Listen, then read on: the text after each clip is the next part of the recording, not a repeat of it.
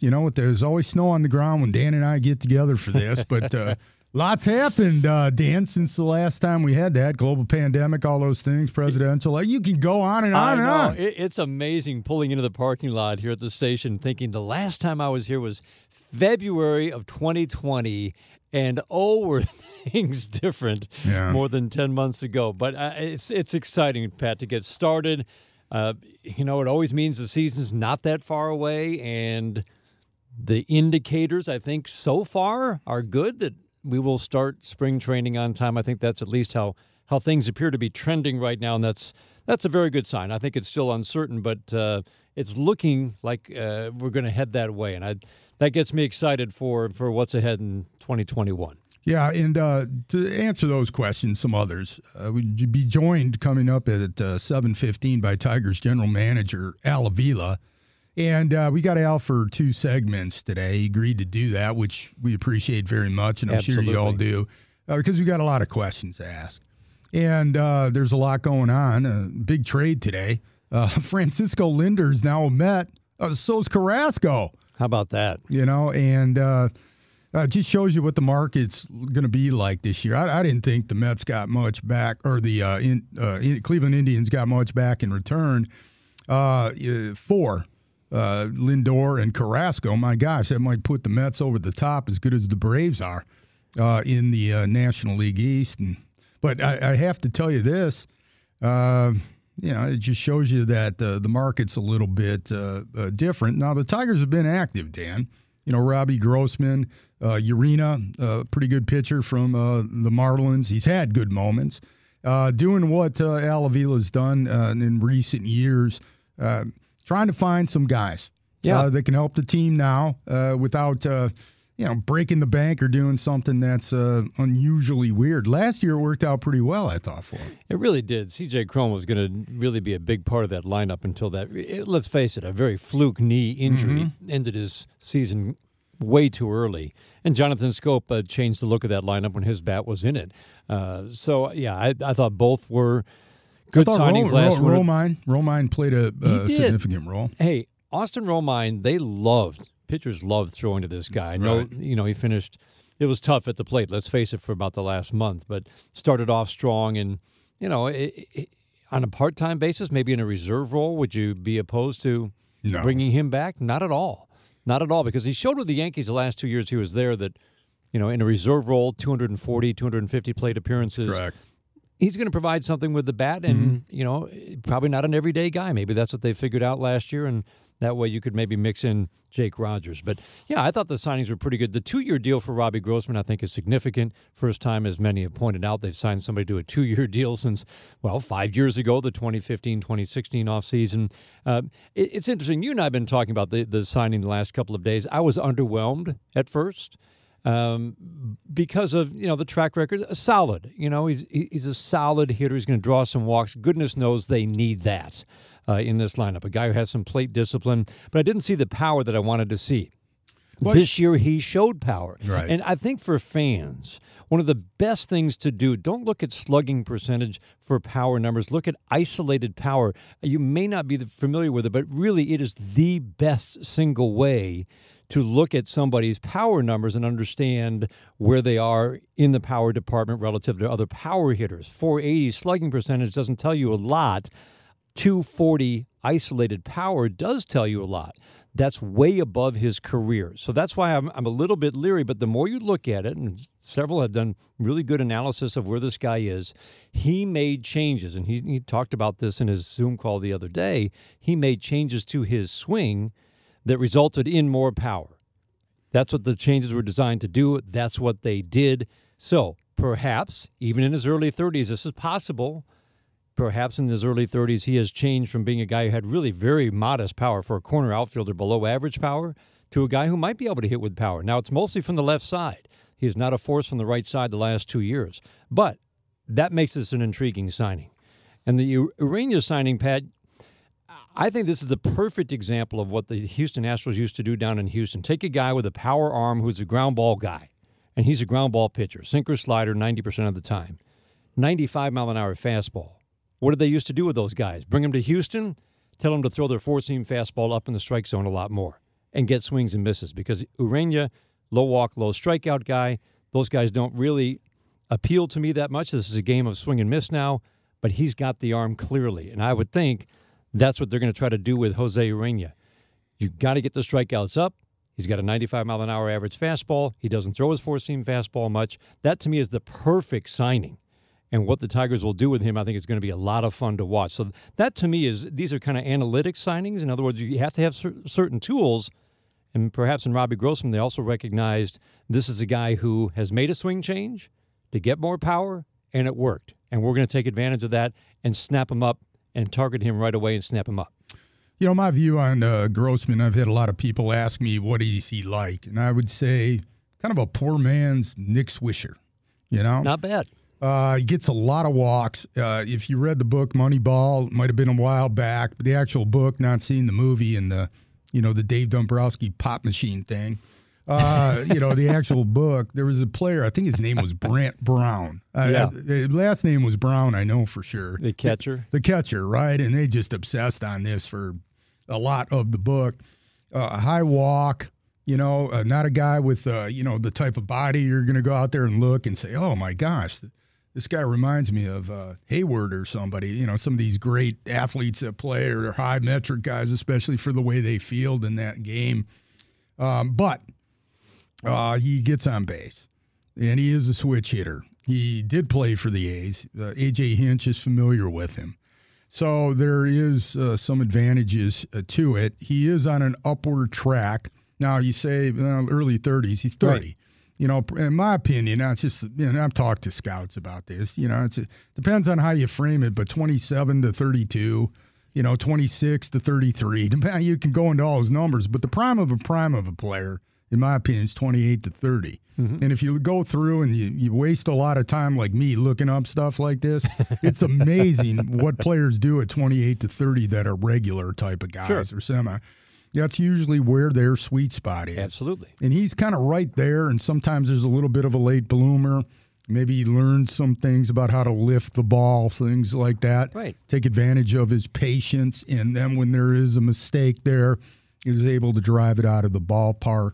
Comerica Park's pretty good. Homer Park for somebody swinging from the left side, if they do have a pull tool there. So it'll be interesting to see how that plays out. Urena, and I hope I'm pronouncing his name right. Urena. That's your specialty, Dan. Me, I butcher the names, but I usually spell them right. Is kind of how it works. But he, in 95.4 fastball, he's maintained that fastball for several years. Very steady. 29. The issue I have with this and what you're talking about and where the trick is, he's a slider guy. Mm-hmm. His spin rate on his slider is exceptional. On his four-seam fastball, it's not. All right? So even though he throws a bit harder than the major league average, actually considerably more for a starter, the spin rate doesn't necessarily carry it through the zone. And that's where there's a bit of concern, okay? Mm-hmm. If you're looking at it and saying, well, you just have him pitch up. He throws hard. His spin rate does. It's not like when they got Verlander and told him to do the same thing, Right. So it'll be interesting to see how that works out. But a couple of years ago, he was really good. All right. Very steady. And, he's pitching on a team that wasn't very good, but he did pretty well under the circumstances. So, and again, he's 29. He's in his prime of his prime. You've got him for a year. You got a younger staff. To me, he's a better signing than Nova was for him. Absolutely. And so for me, I kind of like that because there's an upside on it. And again, the Tigers, their analytics department, things like that, they making judgments. They have scouts, and they're looking at it. And, we'll ask Alabila about, he's coming up at 7:15, the Tigers general manager. But I kind of, I'm not sitting there telling you that these are great signings and they're going to put the Tigers over the top. It's like they got Lindor like the Mets. No, but I think, it's starting that. And I think they've gotten a better feel for it. A couple of years ago, they really missed on it. Last year, injuries kind of took away some of the effectiveness that their signings had. But I feel like the organization was spending that $15 to $20 million that they're doing. to present a presentable major league team and not have it just be a bunch of kids is, they've gotten a better feel for it as time's gone on. Absolutely. I tend to look at it that way. I agree with you. So, no, and one of the things you mentioned, Moneyball, one of the other great books of recent years, MVP Machine, talking about the use of analytics, technology, changes in approaches, have worked for hitters.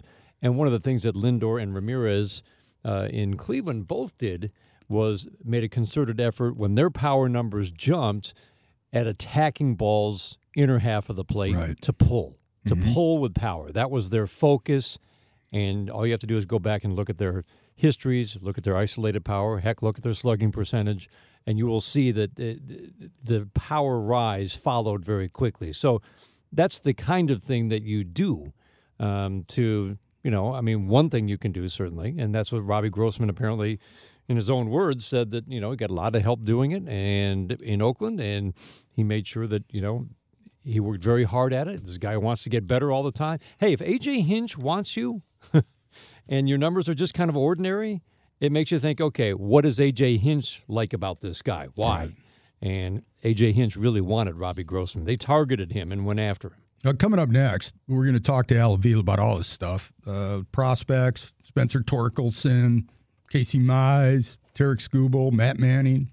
We'll talk to there are a few topics to talk about, aren't there? A lot. And we'll talk to the Tigers general manager. Al Avila coming up next. You're listening to Tiger Talk here on 97.1 The Ticket.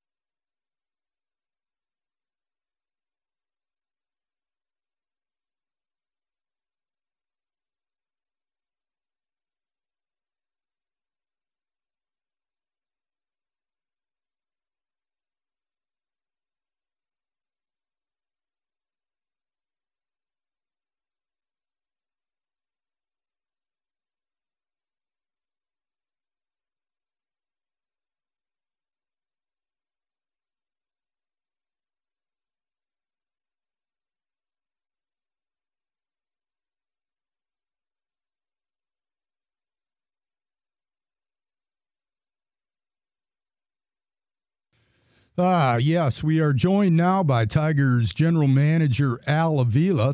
What's up, Al? Hope you're having a good year, new year, and all that stuff. Had a good holiday, and gosh, man, let's get some baseball going again.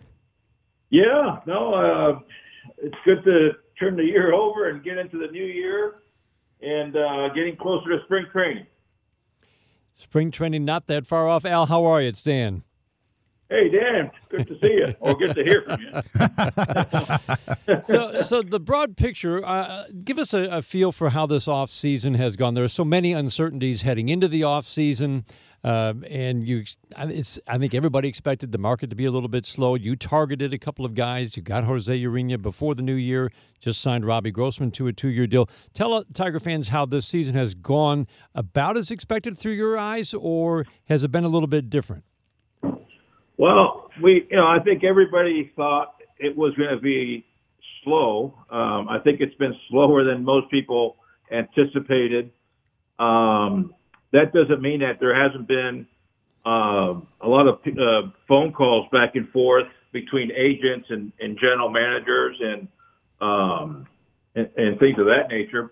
I just think it's one of those situations where some of the good clubs are at the point where, they are where they're at, and there's some that are making adjustments to their payroll, and there's some that are rebuilding. And so, it's a little bit of everything right now. I know that shortly after he was hired, A.J. Hinch made the comment that, basically you've had conversations, he'd had conversations with you, and this roster was going to look different going into spring training. Would that suggest that you probably still would like to make some more moves, and what would those needs be that you would still like to address perhaps on the free agent market? Yeah, obviously, you try to address whatever weaknesses you have, and every year is different. And we went into this year, obviously, coming out of just playing 58 games with no fans. So, that kind of takes effect on your plans and what you can and may not be able to do, or what you say what you want to do and what you can do are two different things. So, and I think every organization has faced the same kind of challenge.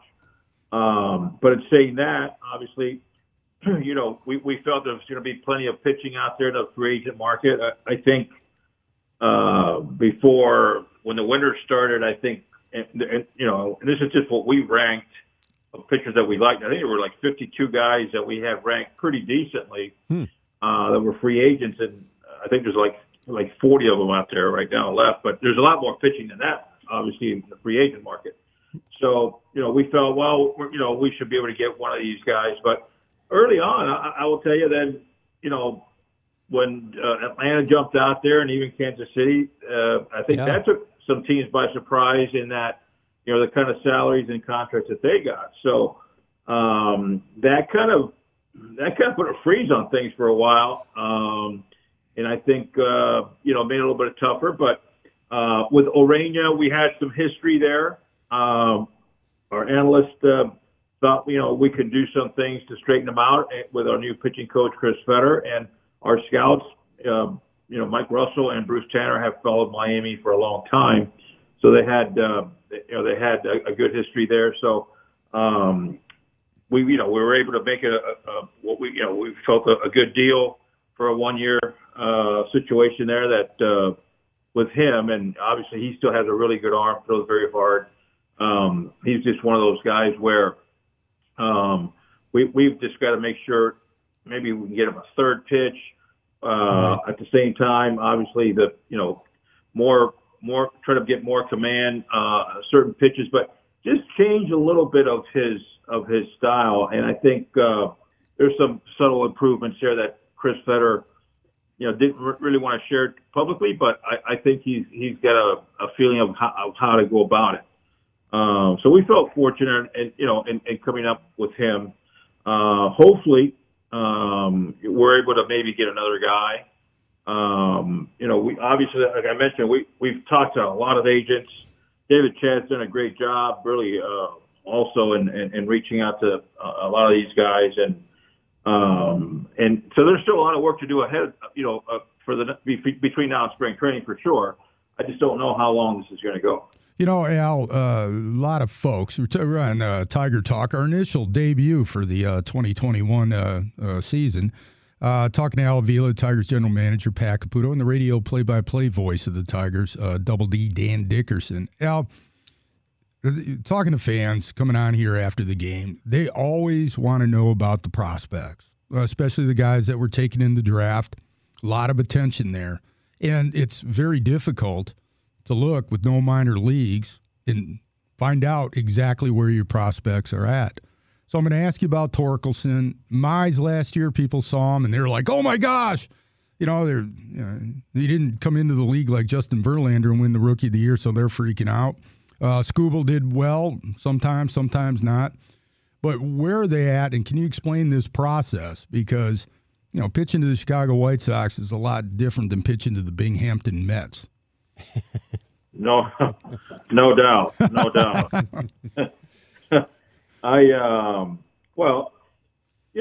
one of the things where if you go back to last year, and that's why we struggled. And with Casey Mize, even though he, in a very short spring training, he did well. That we were hesitant to have him break camp with a major league club because we felt he still needed more time. Unfortunately, the time that he got was in the alternate training camp, but that was something where we felt he needed more time, and so and even Skubal, when we brought him up, could have used more time. But by the time we brought him up, I think at that point it was good timing because number one, we needed him because of the injuries that we had at the major league level. But then there towards the end of the season, it was get your feet wet and get a good feel for what major league hitters are really like once they start playing, because spring training is not regular major league baseball. You got to take spring training, whether if a player doesn't do well at spring training or if he does really, really well, you got to take it with a grain of salt. Sometimes that's all you can go on, but quite frankly, you got to go on the history first. Before you make any decisions. And so they're at a point right now, a Casey Mize and a Skubal that they're very close to start to establish themselves at the big league level. We'll see this spring training how it goes. And because right now I can't guarantee you that both are going to make the club or one of them, but they'll have a chance, and they might need a little bit more time, or they might not. And but they're close, and which is an exciting thing for us. And then Matt Manning comes right behind him, and I think Matt will probably start the minor leagues this year, and then at some point he'll be brought up to the big leagues and start getting his feet wet. So those three guys are on their way. They're getting close, and we're excited about that. And obviously, what about Torkelson and Green?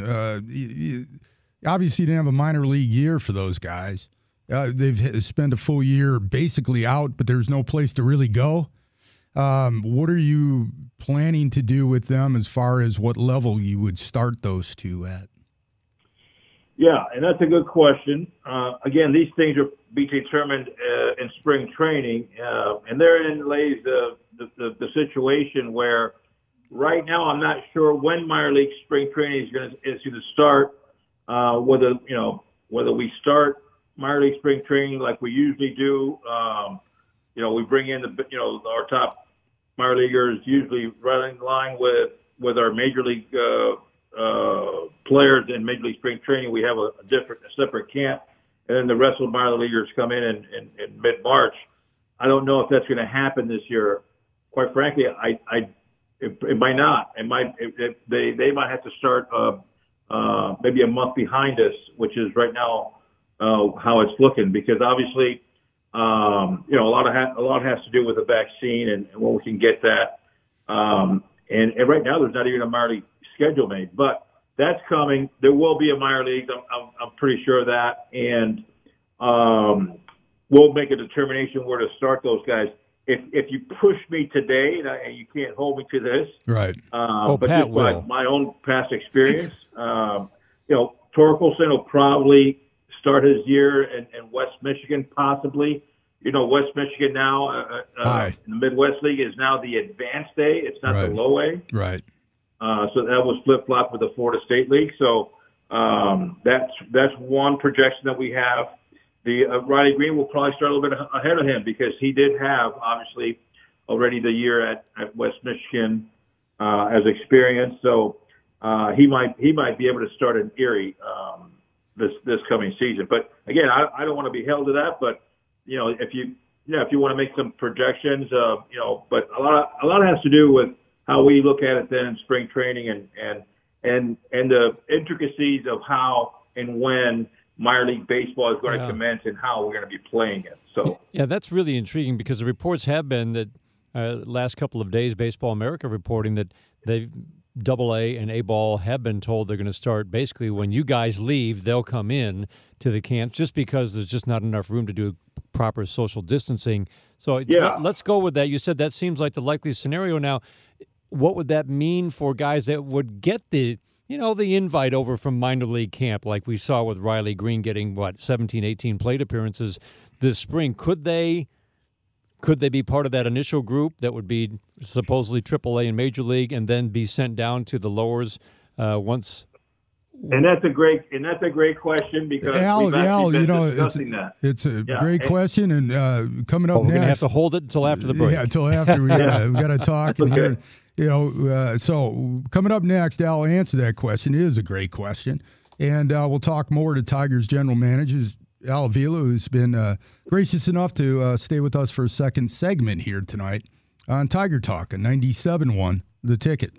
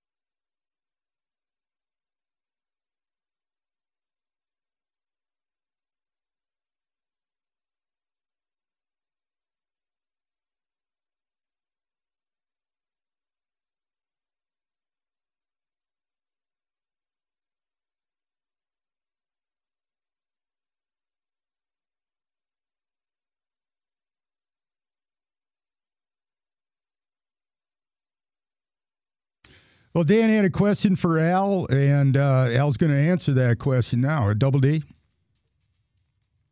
About how if AA, A-ball start a month later, basically when major leaguers leave spring training, how does that affect roster decisions for guys who might have gotten that invite from the minor league camp on a daily basis, like a Torkelson or a Green?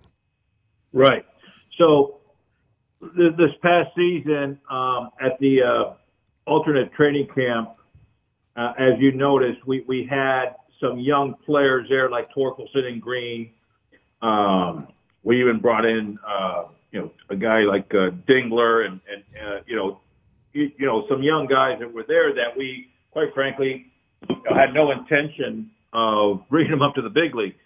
And we were able to do that and mix enough of the, other players that we were obviously needing to use to bring them up in case of a COVID virus breakout or injuries.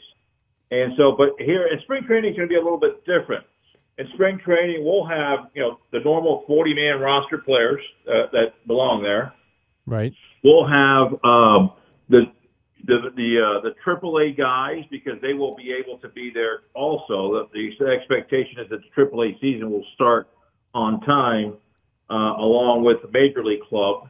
And so those players will be there, which are already in your organization of guys that are homegrown and guys that you're signing to minor league free agent contracts that you're inviting to Major League spring training. So you're going to have some of your players that are getting ready for the Major League season. You're going to have some of your players there that are going to be getting ready for the AAA season. You're going to have some guys trying to make the team.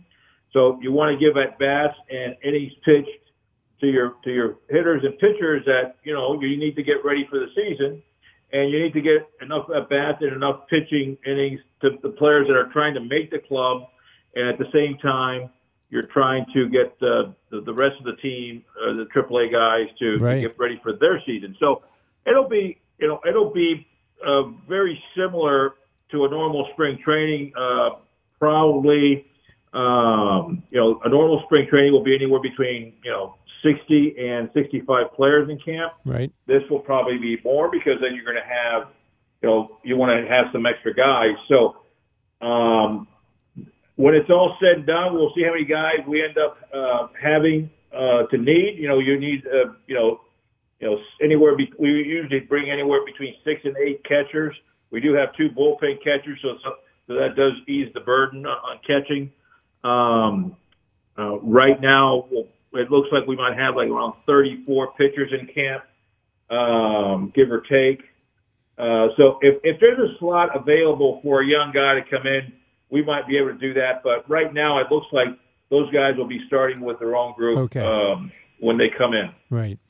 One of the big issues that you talked about in October after the season ended as you went into the offseason was trying to figure out how to regulate workloads in 2021 for guys who didn't log many innings or 0 innings in 2020. What are some of the things you kind of figured out? And I guess what I'm thinking along the lines of, does a veteran like a Matt Boyd, who's been in that 180-inning range, get to go back to that next year? Do the guys like Skubal and Mize, who've been 110, 120, get a chance to go back to that level? Or are you thinking it's going to be much more on an individual basis and you're going to have to get creative? Well, it'll be on an individual basis, and we're going to have to be creative. To your point, and it's a good point. A veteran guy like a Matt Boyd, you can go back to the previous season and go from there. Okay. And even a Spencer Turnbull, sure. The younger guys like a Mize and a Skubal, depending on the situation, you're case by case.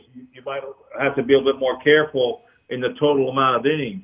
And, you're also evaluating the stress of the type of stress of the outing, too. Sure. So we've kicked around ideas of possibly having a 6-man rotation. We've kicked around, obviously, having a starter open the game. And actually maybe doing a little bit of everything throughout the season, go from a 5-man to a 6-man rotation and back, depending on what is needed at the moment. Okay. Obviously, that's why it's important to always have pitching that you have pitchers that have options, so you can bring guys up when you need them, sit them back, and then get through the games that way. It'll be case by case. It'll be situation by. So we'll be making adjustments and being creative, really from day one all the way through the end of the season. And we're having a lot of analytics come up with some ideas with numbers. We've got our player development people with their experience, really keeping a close eye on. We'll be keeping a close eye on them, as well as our scientific people and the stress that we're putting on their bodies. Al, just looking at it's not deep analytics or a scientific thing here, as much as I love the analytics part of the game, but just simple math, which even I can do. I look at your third base situation, and I see Isaac Paredes just won the Mexican League batting title, and he's got pretty good hands, a shortstop by trade. Seems a little thick-bodied to be a middle infielder ultimately. I see Jeimer Candelario, who is a very good defender at third base. I see draft picks like Gage Workman and Colt Keith. And you also had Nick Quintana, who some people have forgotten about, was a second-round pick in the 2019 draft. And yet Spencer Torkelson is still listed as a third baseman, and I don't see a lot of first basemen. And he played first base mostly at Arizona State. Now, am I missing something here, or is he going to play first or third? You lost me. You talking about Candelario? No, I'm talking about Spencer Torkelson, because you've got like 5 third basemen who are, real good candidates and not a lot at first. Right. Right. Well, the idea here is that to develop guys that can play both. So, not too different than, if you guys remember, Miguel Cabrera was signed as a shortstop, kind of outgrew that pretty quick, moved to third base, and then came up to the big leagues as a left fielder. Right. And then we moved him from third to first to third, and back to first on multiple occasions. So the more versatile a player can be, the better. So to your point, I understand where you're getting to. But if we can get Torkelson to play an average third base, and then all of a sudden down the road we need him to play first, hey, that's not a bad thing. The bad thing would be is that if all of a sudden all he is a first baseman and you needed a third baseman down the road, then you're stuck. So that's the whole thing. That's why we're pretty happy with the way that Candelario was able to move to first on the fly, and he did a decent job. And it looks like they could do the job there. So knowing that he can play both, knowing that Torkelson can play both, is really an advantage to the organization. And so with Isaac Paredes, I think that we know he can play third. The body situation is more of a personal challenge for him. He knows that if he keeps his body intact, because he's actually a very strong, athletic guy. Right. But if he keeps his body intact, he will be able to play second base as well as third. He actually was signed as a shortstop, and it was a real good shortstop. But obviously, it's hard to have good range, if you don't take care of your body. And all indications are that he has been. And so, again, we want guys to hit and hit really good. And the more versatile you are in more positions, then the better for everybody. Is Willie Castro, his defense, I know you've expressed concern to others in your organization about his defense when he was coming up. And he got to the major leagues. He hit like crazy. It was amazing watching him run. When he opens it up, going from first to third, he can fly. He's exciting. Yeah. So there's some athleticism there and some struggles at short. So to make a long question short, is he a potential outfielder at some point? Or are you gonna, how far are you gonna go with him at short? Yeah. Well, he's gonna have an opportunity. I know that AJ wants to give him the opportunity. He's shown some flashes that he can do it. Like you said, he has the athleticism, he has the coordination, and he has the arm. Right. the thing is, last year at the end, and not too many people know about it, but he did have a sore arm, and he actually had to go to Lakeland rehab part of the winter because of that. But he's fine now. But the thing is, he has all the tools to be a shortstop. He just needs to make sure that he stays with the basic fundamentals that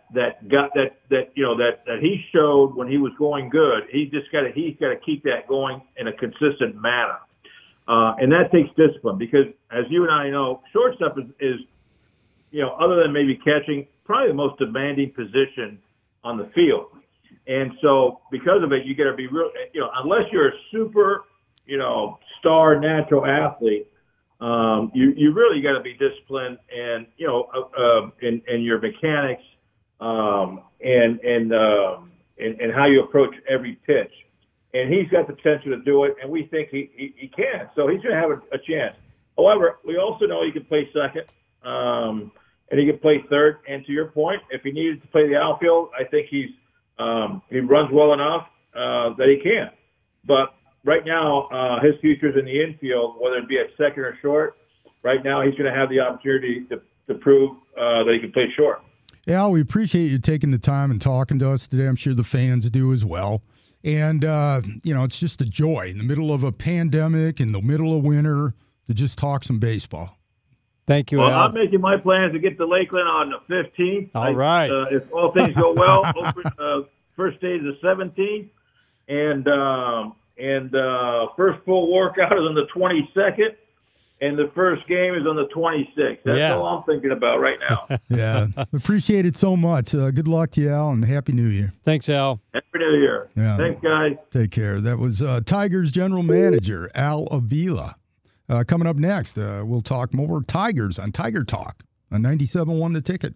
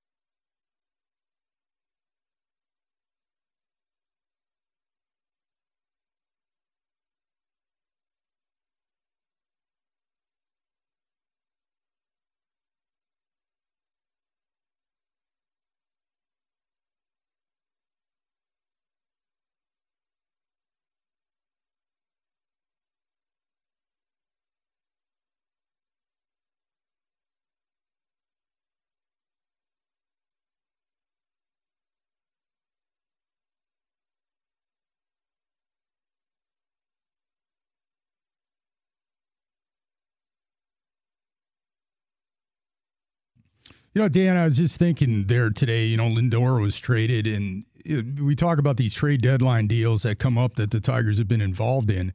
Willie Castro may have been a big find for the Tigers because, the Leonis Martin deal, and also Paredes and, getting back Candelario in the Cubs deal. And yet the Astros deal, Daz Cameron's been injured here recently, and they've had other injury situations with Perez, and I don't know what Jake Rogers, how that's going to all pan out. But it's strange how those deals ultimately tend to work out. They're very unpredictable. It's the beauty of baseball in a way. Yeah, and it takes years to figure it out. I mean, you mentioned Carlos Carrasco, part of that Lindor deal. Yeah. Took 3, 4, 5 years before the Indians really saw the guy they thought they had traded for a variety of reasons. So, yeah, sometimes it takes a few years to evaluate. I wouldn't give up on any one of those guys, Daz Cameron, Jake Rogers, and Franklin Perez. But these will be, I think, very big years for Daz Cameron especially, and for Jake Rogers. I think for Franklin Perez, it's more of a just get through the year healthy, but don't give up on that kid. But he's got to show that he can stay healthy before you can really say that he's still on that, top prospect list. Sure, he's there because of the potential, but it's been 2 years. So yeah, it can take a while. It can absolutely take a while. Hey, I thought that was some interesting things coming out of that conversation with Al Avila, wasn't it? Yeah, I mean, sure. You got where Torkelson and Green are going to be placed, which I thought was really interesting. That basically, right now, they're looking at Double-A for Riley Green. Isn't that something? When he was at West Michigan Low A ball, that's where he topped out in his only year professional ball. Pretty impressive that they're looking right now, as he said, don't hold me to it. But they're looking at Double-A Erie and Torkelson at now High A. This is going to take some getting used to. High A, West Michigan. Yeah. But I thought that was interesting. Yeah, and it's probably going to be a month behind, so it's an unusual and we won't see them in spring training, which is a bummer. Yeah, well, especially I think that seeing them in the games, seeing Green last year. That was a highlight of spring training. Yeah, in a lot of ways, for sure. And when you're sitting back and you're looking at the bigger picture of it. But you know what? With Riley Green, and he only hit .219 at West Michigan. I point that out to folks. Don't, have, unrealistic expectations of it. Now, if he had played there longer, he was only 130-some at-bats, I think. He was gassed by the time he got to West Michigan. It was Michigan. just a kind of a different situation. And obviously his athleticism, he can play center field. I have to admit, when they drafted him, and just everything that I knew, I was like, well, why are you drafting a corner outfielder type of guy, this type of thing. But a lot of the reports on him and people that I talked to, he's way more athletic than what he was projected. I don't know, sometimes at that age, they pick up some athleticism and do stuff. And I've got to tell you, Dan, and you know this from those games you did, he's got a good eye at the plate. He wasn't overwhelmed at all. I mean, never. Even if he made an easy out or struck out, he never looked like he was overmatched at the plate. Never. And that's really saying something. So I can't wait to see. I mean, if he starts at Double-A, you never know. That's not too far away. The good ones come quick. Just remember that. Yeah, we only had Al for a certain amount of time. I literally had 1,000 questions to ask. What was him. the other thing that you thought was interesting coming out of that conversation? Just talking about the time frame for the pitchers. Yeah. It sounds to me like they might want to take a step back before they put Mize and Skubal even, who had a little more success than Mize, forward. And I think they want Fetter to work with him and their other pitching coaches to see how that's all going to work. I think because their innings are limited, I think they both start in the major leagues unless they just do not pitch well in the spring. Mm-hmm. In other words, why waste, if you're on innings limit, why waste them at AAA? Yeah. That's just kind of my gut feeling. But I thought it was interesting because I've been trying to figure out what are the limits? What do you go back to? And it sounds like they have settled on what seems pretty reasonable. That if you're a veteran major league pitcher, whatever your peak was pre-2020, that's kind of the goal for you to get back to. And I'm pretty sure I'm safe in saying Matt Boyd wants that. He wants to be able to go back to 180 innings of work and shoulder a full workload. He doesn't want to be babied. Obviously, they're going to watch it very closely, and this is where the technology and the ability to analyze and also just track. Our trainers are so good I mean, they have a I'm telling you, these guys, you look at the history of Tigers keeping their pitchers healthy. The Tigers are one of the best organizations, whether you go back 5 years, 10 years, or 20 years. They've got a plan, but they'll, as Al said, they'll just be watching these guys very carefully, individual basis. You mentioned Ice Turnbull, and he had a breakout year last year. I mean, he was able to match, some things. So that's going to be interesting to see how that works out. And you know what? And I don't know Chris Fetter. I haven't talked to him. I've just only heard it on his Zoom call and all that. But I've heard so many good things about him from people in the game who know what they're talking about. That's why I praised the hiring of him as pitching coach. And I think the communication, it's not against Rick Anderson. I admire his place in the game, or Gardy, and the job that they did under difficult circumstances. But this is somebody who's going to be able to relate a lot to what Mize, Skubal, Boyd, even in that regard, big on the whole thing with drive time, Matt Manning, these different pitchers, what they've been exposed to, what they do in the offseason, how they get ready. I think that hiring is something to be excited about. Very much so. I love Rick Anderson. We're going to miss him. That's right. And but yeah, I mean, to make a change it's dramatic and it's going to be fascinating to watch the teaching that goes on. I love what he said about the idea that Chris has already got some ideas what to do with Urania. Not going to talk about it right now, but clearly he's got some ideas for how to make him a more effective pitcher, and that's what this whole last few years have been about in this organization, right? All that development in the infrastructure, in terms of all the things you can do to help players become better when they reach your organization or come up through your organization. That's where the next advantage lies. And I think that's what we're going to see with this coaching staff and the people who are in the player development system. We didn't really get a chance to see that last year to the extent that, everybody was hoping. But I think we're really going to see some of the fruits of all that investment in labor, all the good coaching, all the good people who can use that technology to make these guys better. And I think this coaching staff will do it, as well as the guys and women who are throughout the organization. Yeah, they've upgraded those things, and I think it's something that ultimately is going to pay off a great deal for them, considering the ball player that's signed now. All right, that has gone through this. This is what they are into. This is what has developed them. And I get kind of ticked off when people start saying, well, the game's not what it meant. Look, man, it's better than it's ever been in terms of the quality of play. Pitchers are throwing harder. They hit the ball further. Their athletic ability with plays are, sometimes just breathtaking and unbelievable. Not that it hasn't been like that in the past, but not to this degree, partly because – of the Rapseto and Edgertronic technology. And it's not just having that and the numbers and things involving biomechanics and all that. It's also about knowing how to apply it. Exactly. And I think the organization has kind of struggled with, because they were a lot behind, actually, to how to catch up and now maybe pass people that way. And I think they kind of, moved on through a certain point and have gotten to where you're going to start to see this applied. And, not only on game day, which they've done pretty effectively, actually. Last year, their matchups were pretty good. But also, on the development end, assuming minor league baseball is going to come up here and we can get back to normal. Right. In our society. So yeah, at least we're hearing that, if the season's been delayed for A-ball and Double-A, at least we're hearing there will be a season, which is just, obviously there has to be.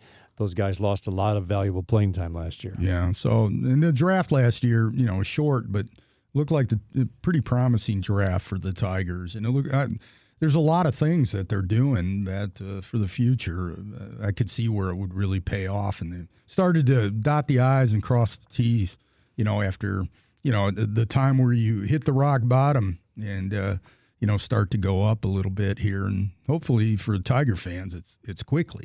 Yeah, I mean, we didn't even get a chance to talk about Isaac Paredes much at all tonight, but I mean, we rarely talk about Winter League stats. That was an exciting winter that Isaac Paredes had, batting champion in Mexican leagues, hit 379, and got better as the season went on. That's the kind of thing that's going to be fun to watch this year. He definitely has an upside. You know, he as a hitter, he hits the ball pretty well. But appreciate the show, Dan. So great to be in here it's talking fun talking baseball in January with you, Pat. Yeah, and appreciate Al answering all those questions. Man, gosh, we had 1,000 of them for him, as you all did. And hopefully we asked the questions that you wanted to hear about, and we'll do it again next week. All right, Pat. Talk to you next week. Tiger Talk. Coming up next, Pistons Weekly. It's 97.1 The Ticket.